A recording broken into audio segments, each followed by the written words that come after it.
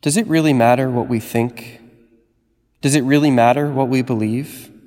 Shouldn't we focus more on loving others and doing deeds of justice and charity? You've probably heard people say things like this, or maybe you've said or thought them yourself. But this is misguided. Here's what I mean. We human beings are knowers and lovers. And this is not just part of our human nature. It's actually constitutive of our human nature. What it means to be human is to be a bodily creature that's capable of thinking and willing, capable of knowing and loving. And not only that, but there's an order between the two. The ancient maxim is true that you can't love what you don't first know.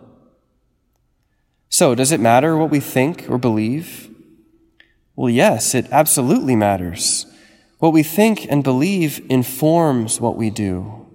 What we think and believe guides and directs our loves. This can help us understand St. Paul's words in his second letter to the Thessalonians, which we hear from in our first reading at Mass today. St. Paul says, God chose you from the beginning to be saved through sanctification by the Spirit and belief in the truth. To this he called you through our gospel, so that you may obtain the glory of our Lord Jesus Christ. So then, brethren, stand firm and hold to the traditions which you were taught by us, either by word of mouth or by letter. The way we're saved, according to the Apostle Paul, is sanctification by the Spirit and belief in the truth. Now, that's not to say, of course, that our deeds are ultimately unimportant or that loving others is of no consequence.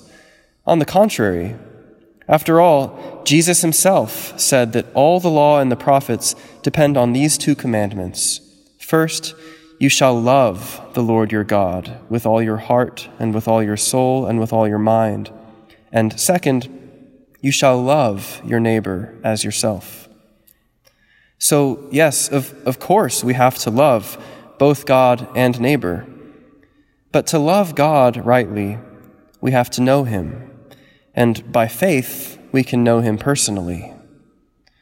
Similarly, to love our neighbor rightly, we have to know who he or she is, namely, someone deserving of justice and worthy of love because he or she is made in the image and likeness of God.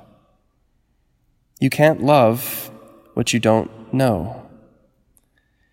And the divine life is begun in us by the knowledge of faith, which bears fruit in charity and teaches us to love God and our neighbor as Christ calls us to.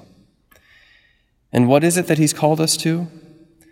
Sanctification by the Spirit and belief in the truth, so that we may obtain the glory of our Lord Jesus Christ.